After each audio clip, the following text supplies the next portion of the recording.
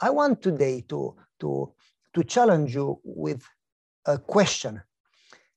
How can we be, after we commit ourselves to God with all our heart, and we do that daily, and we understand that to the degree that we commit and surrender, to that degree God can take over and work.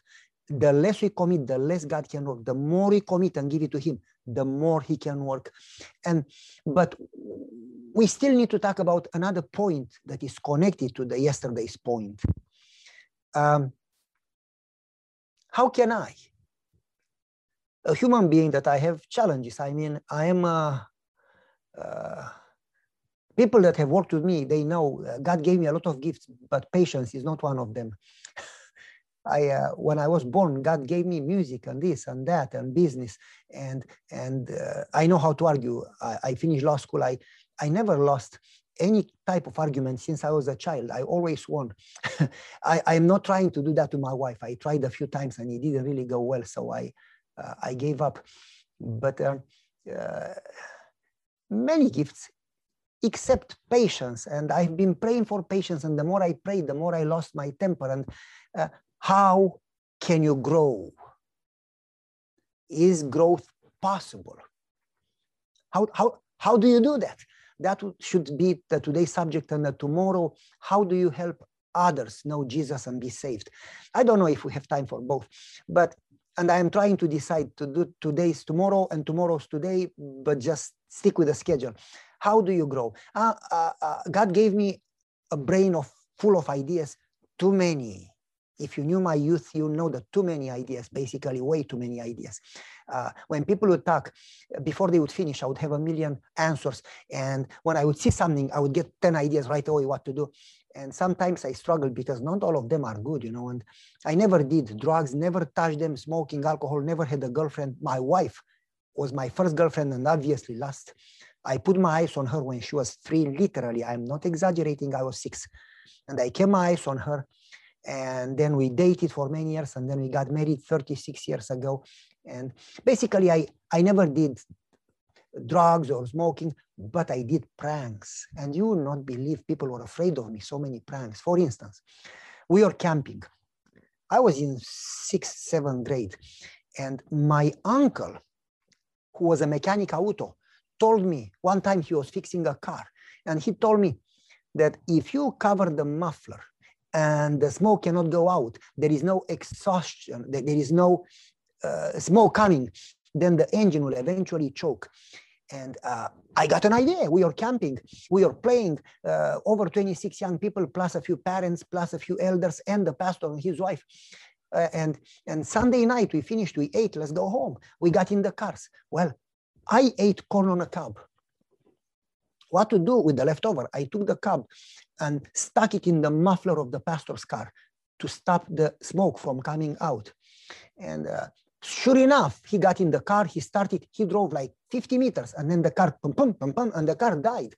Everybody came around the car. They lifted the hood. They looked. Nothing was wrong. For 2 hours, they were desperate. And I said, Pastor, have you prayed for the car? Oh, Pavel, I didn't. You are a pastor, come on. Oh, okay. They got around the car. They prayed. While they were praying, I took the cob out of the muffler. After they prayed, he tried, and the car started, and everybody, miracle. But one of the young people didn't close his eyes during prayer, and he saw me, and he told the pastor, and the pastor lost the patience of the saints, and he got angry and said, you will never change. You will never grow up. He called my dad. And he called my mom. My mom started to cry. What are we going to do with this kid? He's crazy. So many ideas every day. And my father said, well, I was the same. And my father prayed for me, and God changed me when I was 32. I'm praying for him, and God is going to change him. And imagine when God is going to turn all that energy into something good. And I was listening to the door, and I got another heart beating, not only in the left side, but in the right side. My father said, I'm praying for him, and he's going to grow and change. Do people change? Do people change? I was in a church in Bucharest, and there were many churches, and 2 of them were quite big, quite large during communism. I was a student in construction university, and the church was dying, nothing happening. We were not allowed to have pastors. Basically, every year, the government approved 2 pastors in the seminary, but there were more than 2 retiring. So pastors stayed on the pulpit until they were 200 years old. We had a pastor that was 92, if I remember. I don't quote me, 91, 92, I don't remember. But he was old and sick, leaning on the pulpit with his hands and doing like, brothers, we got to love each other. He could hardly talk, and until he would say 10 words, people were sleeping, deep sleep. I was at the balcony in the choir. I had rice and the tube, and I would watch who in the congregation is sleeping, and I would shoot them with rice in the head to wake them up. And ideas, you talk about ideas. And so the church was dead. What do you do for a dead church? How do you revive? Is a church going to change? Do people change? Do congregations change? I remember calling my dad and saying, it's boring.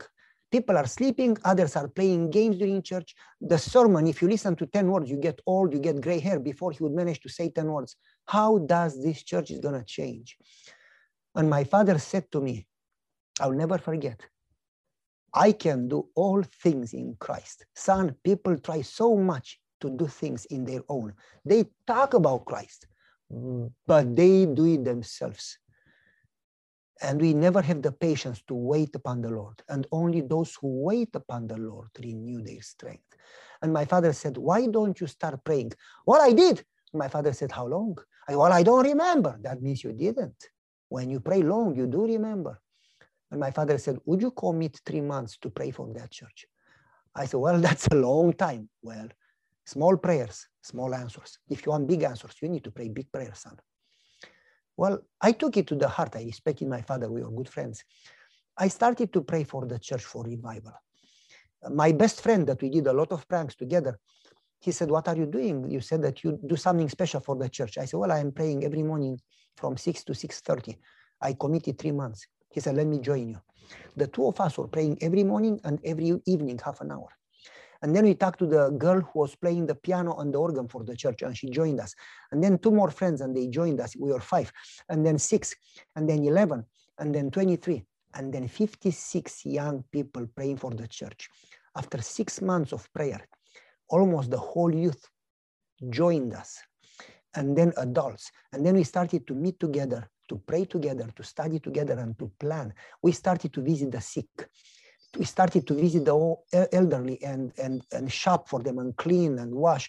We started to do mission trips. We started to do preach Bible studies. We started to do evangelism. The church exploded spiritually. I mean, the church was revived. The church started to grow. Activities every day. People from other churches started to join. Prayer releases God's power that is beyond human understanding. God brings resources and methods that we would not even think about. And so in that time, when we were praying for the church and the church experienced revival after about 6 months of prayer, it started, and 2 years later, it was a different church. In that time, some parents came to me and said, Pavel, it's wonderful what is happening. The whole youth praying together and working together. Listen, our daughter left the church many years ago, and she doesn't come back or to hear about God. If we talk to her about church, she would hang up. And she said, don't ever mention this subject. Otherwise, I'm going to change my address, my email, my Facebook. You don't even know about me. Would you pray for her? We started to pray for her and for 10 other people, altogether 11. By the way, 7, 8 out of 11 got baptized within another 1 year or less. Anyway, and one of them was in the government, in the Communist Party, and that's a powerful story by itself. Anyway, we started to pray for that girl. As we were praying and studying, we understood from the quotation, work according to your prayers, that we also have to do something and ask God for wisdom, what to do for that girl. And God impressed me to learn what she likes, because it's Christ's method alone. You need to build friendship. You never bring a stranger to Christ, but only a friend that will trust you. And so I learned that she likes mountains. Well, I like mountains. My wife likes the beach, sunshine. I love mountains. But anyway, I call her. how are you doing? Good. Who is calling? I didn't say I am Pavel from the church. I didn't say I'm your friend. She didn't want friends.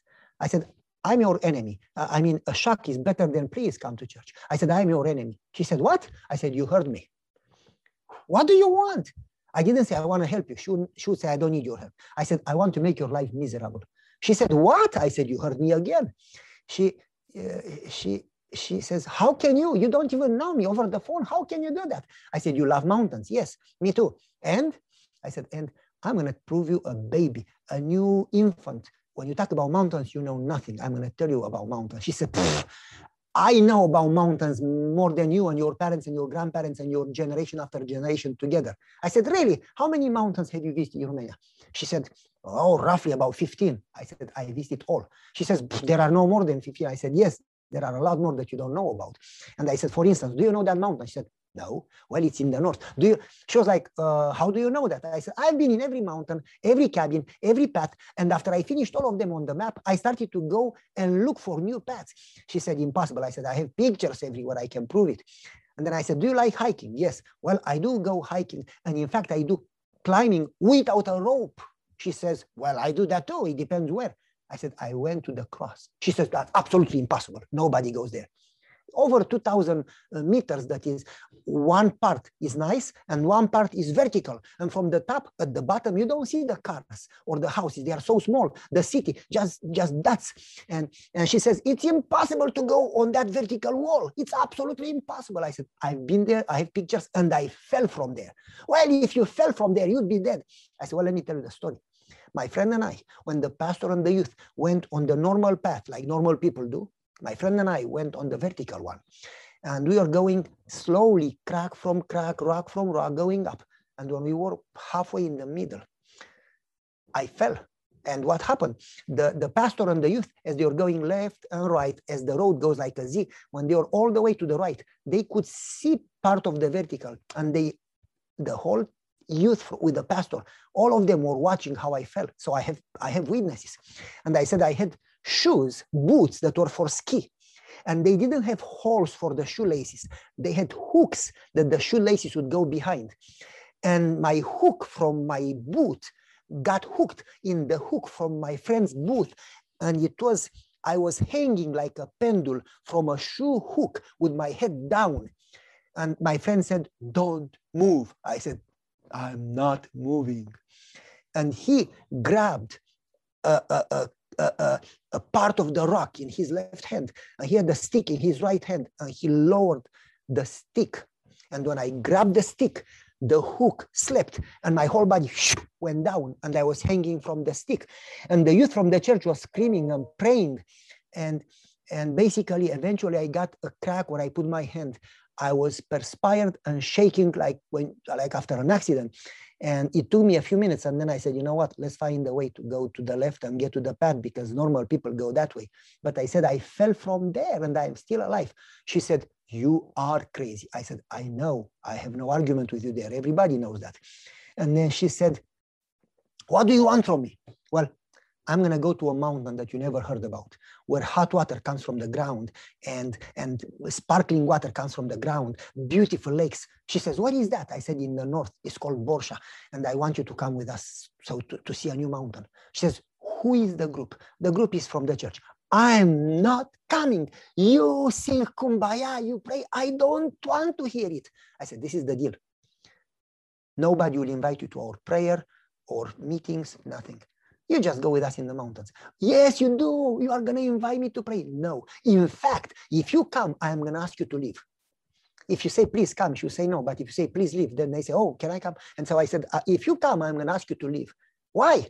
I don't want you there. You drink, you take drugs. I don't want you to be a bad influence for the youth. So please don't even come to our prayer meetings. She said, deal. Then I am coming to the mountains. Praise the Lord, I said in my mind. She came to the mountains. We pitched tents. And after we finished that evening, first night, she got in the tent. We built a bonfire.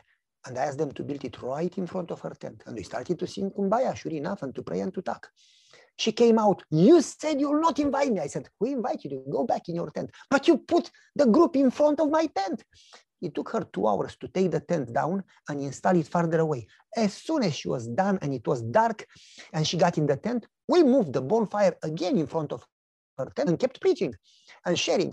Oh, she got so angry. She says, I cannot move the tent again and again. I covered my head with pillows and I can still hear you. I said, go in the tent. Nobody invite you to our prayers. Just leave us alone. But she could hear everything. And after 3 nights, she came to me and she said, this is all a lie. I've tried and I never manage. People don't change. We pray, we ask forgiveness, and then we do it again and again and again. Small sins, big sins, doesn't matter. We just have no power to change. You tell them about transformation and growth, it's all a lie. Do people change? I said to her, you are right. People don't have the power to change. You are right. She said, why do you teach them that people change? I said, you are deaf. You are right and deaf. You don't listen. I never said that people have the power to change. I said that people have the power to invite Jesus daily to take over. And when people invite Jesus, Satan has no power over them. And God in you, the hope of glory. He who has Christ has life. I can do all things in Christ, but you need to be in. I can do all things in Christ. You need to be in Christ. As Jesus says, without me, you are nothing. As soon as you separate, you are done. You need to abide in him. And your war is not to change your character. You may desire, you may try, you may change your behavior, but you'll never change your heart. Your war is to stick to Christ. Your war is to be connected 24/7. Your desire is to never separate from Christ. And he in you is going to do the growth through ways that you don't even know. She said, so what do I do? Is there forgiveness for me? And I told her about Mary and I told her my story. And sure enough, 2 years later, she was baptized. She went to medical school. She got married. She is a wonderful Christian. She emails me even these days and she says, thank you for sharing with me. It has changed the direction of my life. Do people change? Do churches change? How do we do that? Well, today and tomorrow we'll attempt to talk about it, go through the main points quick, and hopefully have a time for a few questions. I want you to contemplate what he says. Abraham believed, and it was considered to him as righteousness. So many times we pray for forgiveness and we don't believe. We wonder. Our conscience bothers us.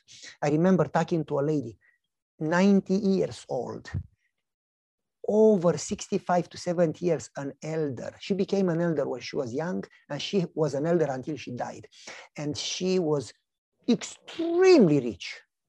She owned hundreds of apartments. I don't remember, 400 or 500 apartments. She owned a store. She owned a dealership. She owned a furniture factory. She was very well to do. And that lady was the meanest person I've seen in my life. I mean, even dogs would run away from her. She made my life as a pastor absolutely miserable. I remember she was tall, I'm young and short, and I mean, no longer young, I wish I was, but anyway. And she came to me with a bent back, and she put her finger on my nose and she said, young man, I'm God for you. You do what I say, you stay here. If not, I move you. And my father taught me in communism not to be afraid of people. And I got my back straight and I said, listen, God, I said, you said you are God. I have no other gods except my God that is in heaven, and you cannot move me. If God wants to move me, great. If not, you move. And she got so angry, and she decided to make my life miserable, and she called a conference. One time she said, if you move this pastor, I'm going to pay the debt for the academy building, $1.6 million. I felt so good about it. Nobody ever put so much money on my head, $1.6 million. I'm worth so much. I said, oh, praise the Lord, you know. Praise the Lord. The conference said, no, you can keep the money. We just moved the pastor 3 months ago there. We are not going to move him again. You need to learn to work with him. But anyway, long story short, we prayed for, my wife and I prayed for her. The more miserable she made my life, the more we prayed for her. Because my wife would say, maybe God brought you here for her. And you need to love not those who love you. That's what regular people do. If you want to be a pastor, you need to love those who hate you. And I remember praying for her. After 3 months, she fell on ice and she broke her hip and her arm. She never healed. She died in a few days. I didn't pray for that she would die or she would fall, by the way. And anyway, after she fell, my wife said, go to hospital and visit her. And I went to hospital and my wife said, bring flowers. Well, she was my enemy. I had problems in board meetings. I had problems after a sermon. She would call the conference and she would twist my words. I didn't like her either, you know. And so my wife said, buy flowers. I went to Aldi and I bought the cheapest flowers. I would not spend my money on her because she was my enemy. So $2.49, 5 roses, the cheapest flowers. I went to hospital and I knocked in the door. I said, hey, I came to pray for you and I got you flowers. She took them with her good hand, the left hand, not the broken one, the right one. And she hit me in the head and she says, get away, I don't want to see you. I said, okay, I don't want to see you either, bye. I left. I go home and my wife says, did you pray with her? No, she hit me with the flowers. My wife said, well, it means you didn't pray for her before you went to pray with her. If you would pray for her enough until God would impress you what to do, you will not have this problem. Go back. I said, honey, if you want, you go back. She said, honey, then resign. You should not be a pastor if you don't know how to love your enemy. I didn't like my wife in that moment, but not for too long, you know. She says, get in the backyard because we have visitors right now and pray that you will change. God didn't bring you here for her. I think God put her here for you. You need to change, honey. I didn't like what she said, but I knew she was right. I got in the backyard and I asked forgiveness and I said, Lord, change my heart and fill me with the love of Christ, that I know how to love my enemies. And I prayed and I prayed and I prayed. And then I prayed for her and I said, Lord, save her. And it impressed me what my father used to say, you can never help somebody before you are willing to sacrifice self for that somebody. And I said a crazy prayer. I said, Lord, I'm willing to lay my life down if you could save this lady. And then I got peace in my heart. I went inside. I said, I'm going back to her. Pray for me. My wife gave me some Romanian cookies, amazing cookies. Unhealthy, but really tasteful. She said, take these cookies. And I went to hospital. And I kept the cookies behind my back because I didn't want her to waste the cookies on my head like she did with the flowers. And I said, lady, I came to pray with you. I don't need your prayers. I hate you. Get out. And I said, I got you some Romanian cookies. I don't want your. And then she stops. She says, they smell really nice. I said, heaven, if you taste them, oh, they are the best you can imagine. She said, can I taste one? I said, they are for you. She tasted all of them. She didn't even save one for me. I had water in my mouth. I was watching her eating all of the cookies. And then she said, why do you keep coming? I said, because I'm supposed to love you. How could we be in heaven if we hate each other? She says, but I don't want your prayers and I hate you. I said, lady, I have to confess, I don't like you either. And my wife told me that I cannot be a pastor if I don't learn to love you. And I have to confess and ask forgiveness. I really didn't like you either. Please forgive me. She opened big eyes and she said, you are the first pastor to ask forgiveness. The others have fought me and I fought against them. You are the first one to say that it's your fault you didn't love me enough. And she started to cry. And she says, my parents died when I was 2 years old in a car accident and they left me great inheritance. And I was in several foster homes and I was abused several times. And my first husband cheated on me and took half of my money. And my second husband cheated on me and took more money. And the church, I keep giving money, but everybody is asking for money. But nobody really knows how to love me. And I don't even know what love means. I'm not sure if there is love ever. She started to cry. And she said, don't pray for me. I've done so much wrong in my life. There is no grace and forgiveness. The Holy Spirit has left me long ago. I said, what? You are the head elder. How do you know the Holy Spirit has left you? Do you have the Holy Spirit in a box and you looked and the box is empty? How do you know? She said, well, stop joking. I said, how do you know? Well, I don't know. Then why do you say the Holy Spirit has left you? Because I have no feeling that God answered my prayer. I said, prayer is not based on feelings. God doesn't depend on your moods. Prayer is based on God's promise. His word is secure. The Bible says if you confess, he forgives. It is so simple. God doesn't lie. When you confess, he forgives. In that moment, Ellen White says, in the moment we confess and believe, in that moment, Jesus takes our sinfulness over him and he gives us his own white robe of righteousness. In that moment, Jesus takes your sinfulness over him and he gives you his righteousness, his divine, perfect righteousness, and you are like you never did it. In that moment, you are forgiven and cleansed, lady. She says, how do I know? You don't need to know. You don't need to feel. It's not electricity. Oh, I feel forgiveness. You don't need to feel. You don't need to smell. You don't need to deserve. You need to decide to believe. And she says, and am I forgiven if I ask forgiveness? Yes. She said, come here. I said, nah. I was afraid she's going to hit me. Come here. I said, okay. I kind of slowly went there. She gave me a hug with the other hand and she started to cry. And she said, do you think there is hope for me to be changed, transformed, saved in God's kingdom? I said, absolutely. If God saved the thief on the cross, if God saved Mary or the woman at the well or Rahab, God can absolutely save you. And she says, well, 70 years ago, I committed something really bad and I prayed all my life for forgiveness. I said, lady, you didn't have a problem of sin. You had a problem of belief. It says in Hebrews 3, they didn't enter because of how, not because of the giants, not because of sins, not because of the walls of Jericho, but because of unbelief. When you pray, do you believe that though you don't deserve it, though you don't understand, though you cannot do it, God, through the means that you will never understand, is able and he loves you and he will do it and you don't need to understand, you just need to stick with him? Do you believe and get out of prayer and you start jumping and screaming and rejoicing and dancing a holy dance and saying, I am forgiven and I am transformed? God told Joshua, I have given you Jericho, but that was before God, and God was talking past tense already, like it has already happened. Before it happened, God sees the end and he sees you in heaven already. And you need to see that picture and you start rejoicing, Lord, I don't know how, but I know that you are working on it and it's secure. And I said, lady, you are forgiven and you are saved if you stay in Christ. When you separate, you are lost. When you are in Christ, Christ in you, the hope of glory, that's absolutely secure. If Jesus is in you, you cannot die, lady. And she said, this is the best news of my life. You are my pastor. And she took the telephone and she called the conference. Don't you move this guy because you'll never see my money. I said, stop doing that. And then she started to call the members. You need to listen to this guy. This is our pastor. I said, stop doing that. And anyway, she died a few days later. But she asked me, would you do my funeral? I almost said that would be my joy, but I didn't. And I said, sure, I will do it. But do people change?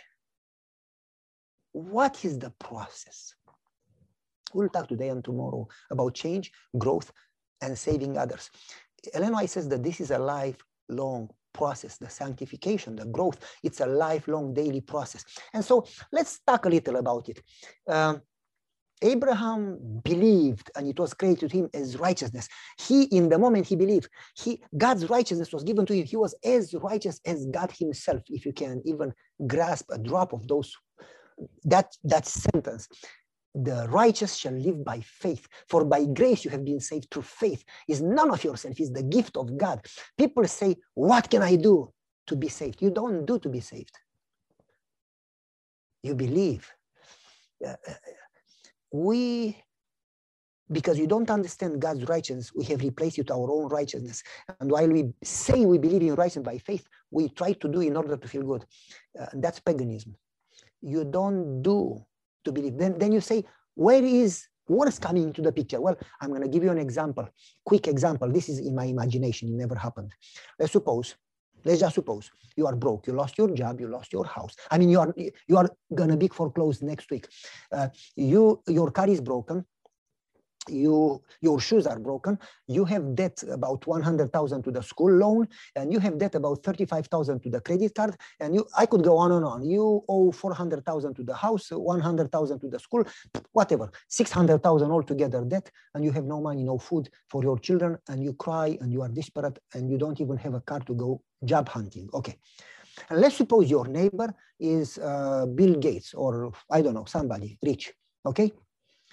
And you are in Michigan, I mean, snow, 6 months, gray, and you are looking for a job and no job and economy is bad. And you go to the neighbor, I'm desperate, I have no food. And I need to pay my debt, 600,000, and I need to feed my kids. Give me some work to do. And the neighbor says, you don't know business. You don't grasp the picture. If I give you some works to do in order to save yourself, to pay your debt, whatever you earn, is going to make you the most you're living for today. The food for today is not going to pay your debt. There is no way you can pay for it. You say, well, no, you don't understand. I need to work. I need to do something to help myself. Give me, okay, we got snow last night. Go and shovel my driveway. I'm going to pay you 25 an hour. Is that good or bad? 25 an hour. It's pretty good, huh? Okay.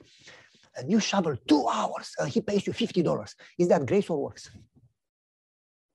It works. You work for it. Does it pay your debt? It hardly covers. I mean, for $50, if you go to Walmart or whatever store, you don't even buy food for a day.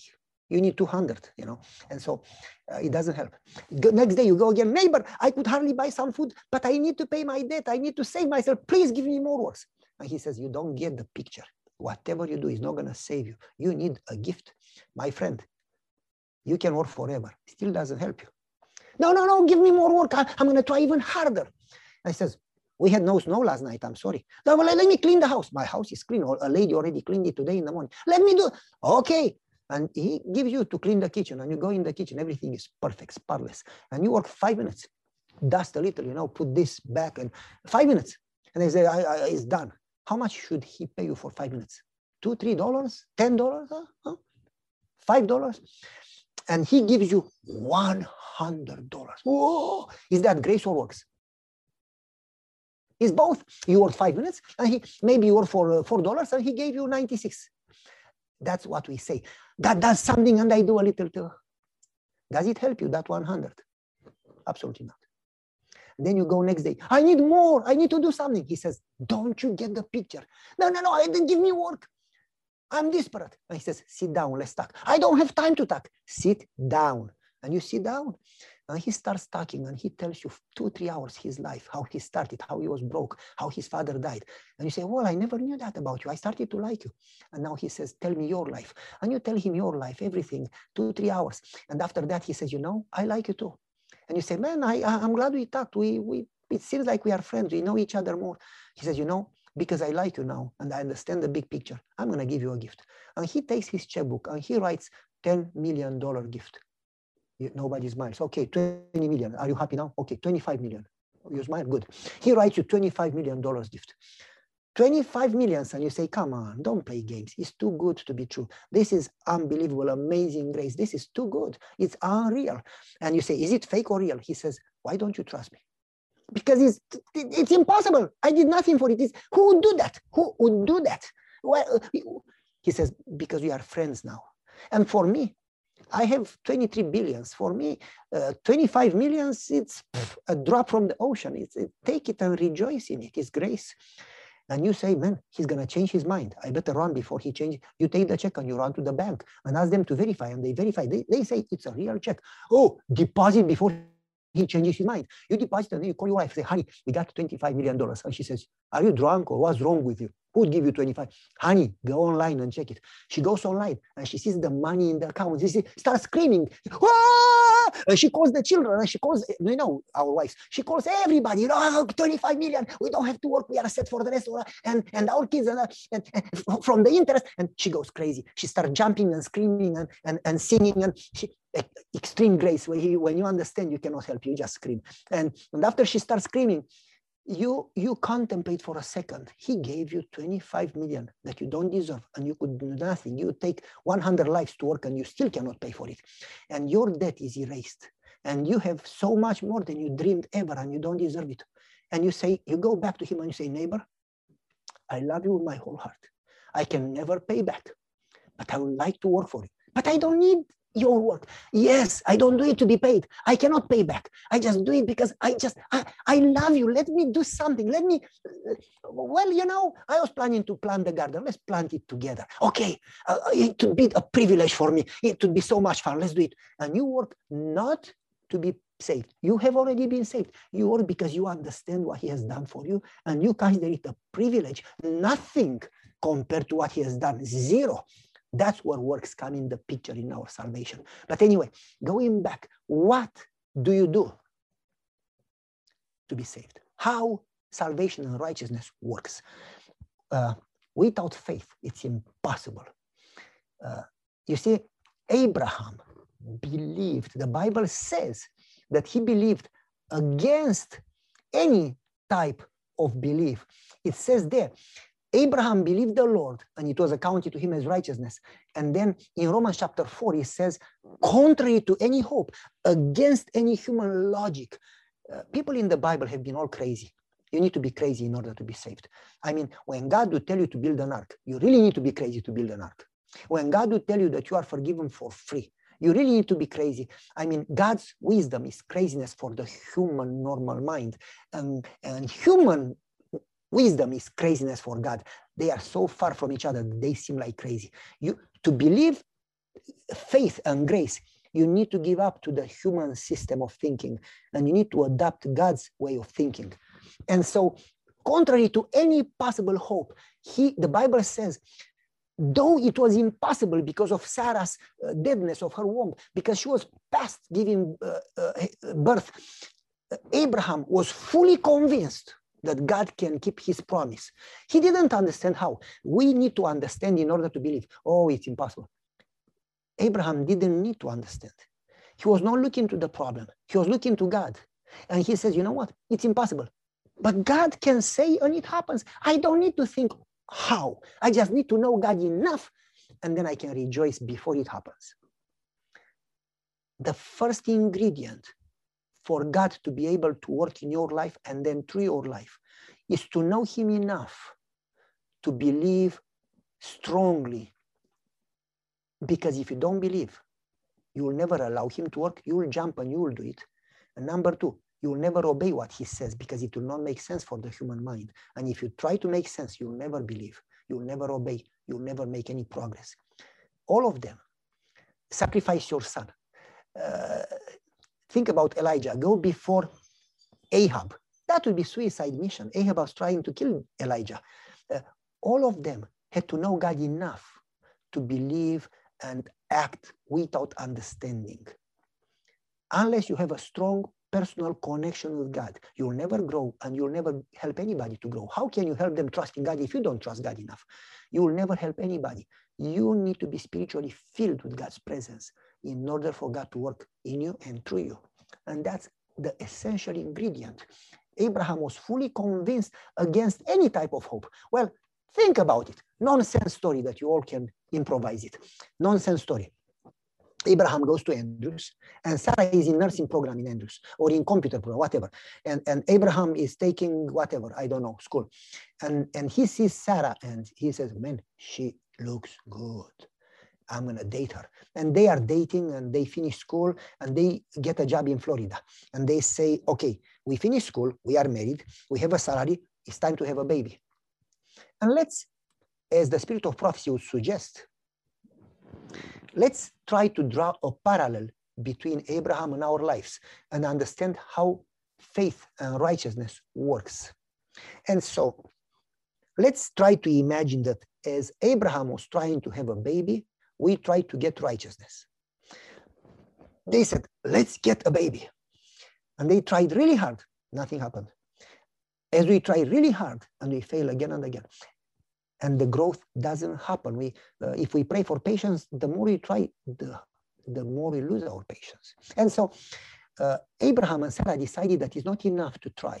They need to go to a good seminar on how to have babies. So they go to, I don't know, Mark Finley, Dwight Nelson, they find a good preacher, a good committed, experienced preacher. They go to the best seminar on how to have righteousness, how to have babies. And after they listen to the seminar, they learn how to swim, they learn how to, but they just still don't have babies. So many sermons that we hear in a lifetime and we still struggle. Because it's not what you know, but it's who you know. Anyway, and so after they go to seminars, they try to eat tofu and broccoli and green beans. They switch their diet. Still no righteousness, no babies. And after they do that, they try and they fail and fail until they get discouraged. And in their mind, while they go to church, say, happy Sabbath, how is everything? Everything is good, praise the Lord. Inside, they are miserable. They have no power. So what do? Why would God not answer to their prayer? Because if God answered, they would have thought, it was God and me. I did 5 minutes and he did the rest. But God allows you to hit the bottom to the point that you know that you are nothing, you know nothing, you deserve nothing, you can do nothing, and you totally depend on Christ. And when you acknowledge your total dependence with a broken, honest heart, and you say, Lord, I need you desperately, then God intervenes. And so when Abraham and Sarah get to the point to know that there is no way in human power they can have righteousness, babies. Think about it. He's 75, she's 65. The Bible says she was way beyond childbearing, when they know that they cannot have babies, God comes to Abraham and says, your babies are going to be as much as the stars. Now, that's crazy. I mean, even if you had one a year, how can you? But Abraham doesn't think impossibilities, doesn't look to the problem. He looks to God. Abraham doesn't fix his eyes on challenges. He fixes his eyes on God. And he says, if God says so, I don't need to understand how. I just need to trust him. And so he believes. Now, listen carefully. From the moment God told him to the moment he had the baby was another 25 years. In the Bible, most of the time, answer to prayer, it's a process, not an event. You need to keep praying so God could keep working. He's working on it, but the answer will come later. For instance, my son, he was 3 years old. I had a nice motorcycle. I have many motorcycles. I love motorcycles. I hope God will let me to have a motorcycle in heaven. Why not? My motorcycle never sinned. My motorcycle is perfect. And so my son, I came home and my son says, Dad, you have a perfect bike. I said, absolutely perfect. It's spotless, seamless. It's a dream. And my son says, Dad, can I have a bike like yours? I said, son, you are 3 years old. This bike is gigantic. You cannot even get on it. You need one small, like Hot Wheels, $2 bike. He says, no. I want the real deal, Dad. I want to drive it. I said, son, you cannot. You cannot do that. He says, but you can, Father. You can do it for me. I said, no, it takes time. It's a process until you will be able to handle it. He said, but give me one that I can ride. I said, okay, I'm going to give you one with remote. No. I want to get on it. Okay, I'm going to get you one that is short, but it is a real one. It has 3 wheels, not 2. It has pedals, no engine. But can I ride it? Yes, you will be able to ride it, but it's according to your power and your maturity. Okay, Dad, that's good enough. And as I grow, you give me more. As you grow more and more, then I give you more and more. It's a process, son. He says, when are you giving me the bike? I said, tomorrow, 5 o'clock when I come from work. And it's going to be 3 wheels and pedals. Yes. Can you make sure that it's blue? Yes. You promise? I promise. In that second, my son started to scream like crazy. I mean, it's like, whoa, what happened? Ah! And he stormed through the door in front of the building. He called all the kids from the neighborhood and he says, I have a motorcycle. It is nice. It is blue. It has 3 wheels. It has pedals. Oh man, it's to die for. And the kids, can we see it? It comes tomorrow. He was already rejoicing because he knew if I promise, it is secure. And we don't trust God. We pray and we doubt. Ellen White says, if God would open our eyes, we would be ashamed. Angels who see God, they wonder, why don't we trust him? When you pray, if you know God, that's the key. If you know God, you need to scream and jump. It is secure. The answer comes in the right time, gradually. But God is working on it, and that's secure enough that you can rejoice. So Abraham prayed. The answer took 25 years. Now Abraham, 11 years later, stopped looking to God and he started to help God.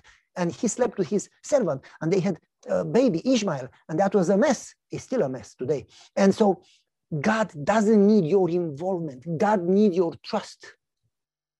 And so going back, I want you to imagine 24 years later after God promised, Abraham is 99. Can you imagine? His head shaking, hardly walking, 99.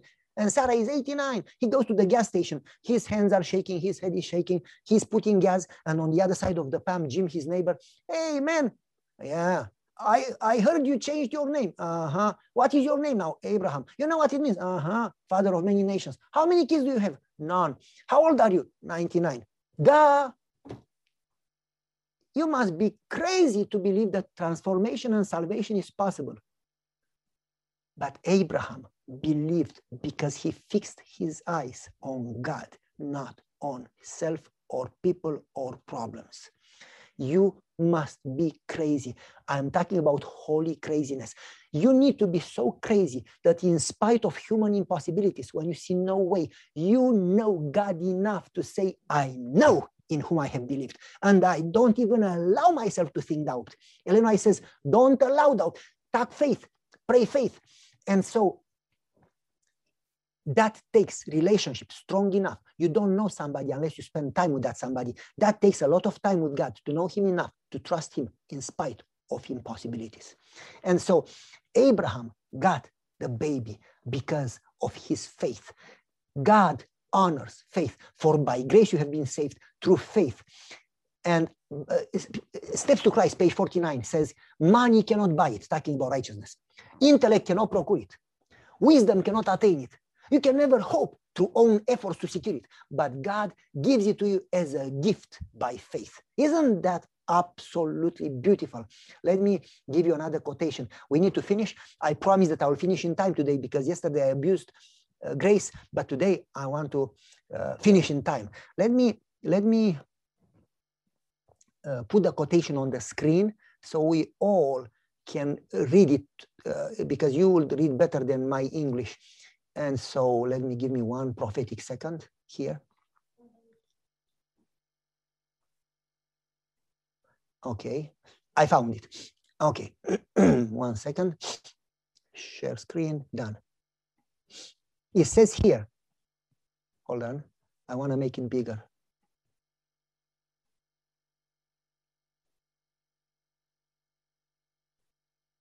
Too big, sorry.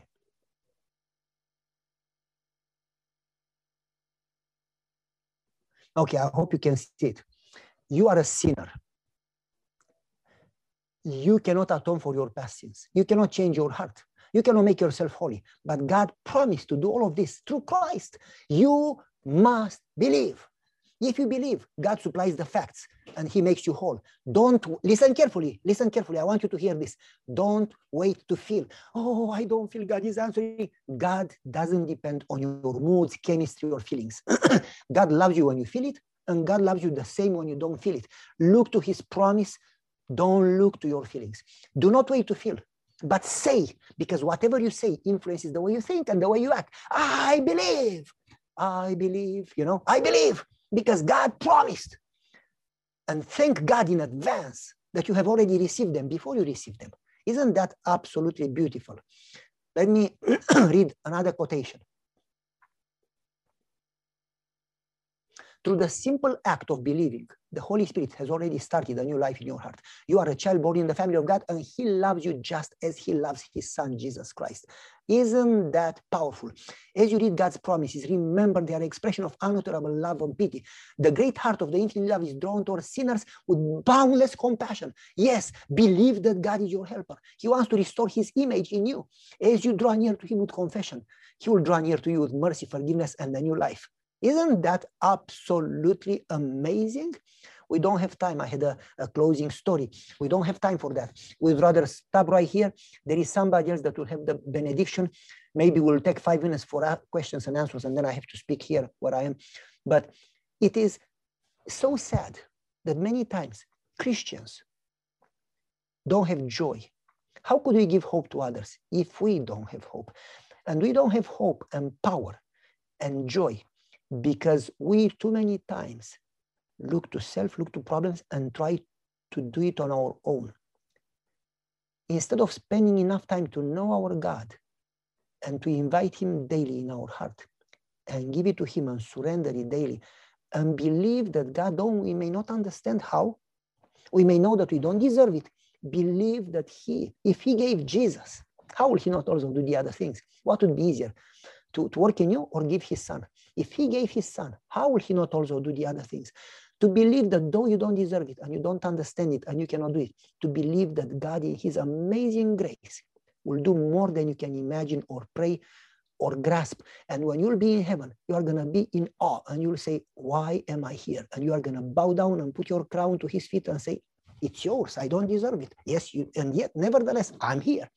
So we need to have that type of relationship to the point that we know him enough to praise him before it happens.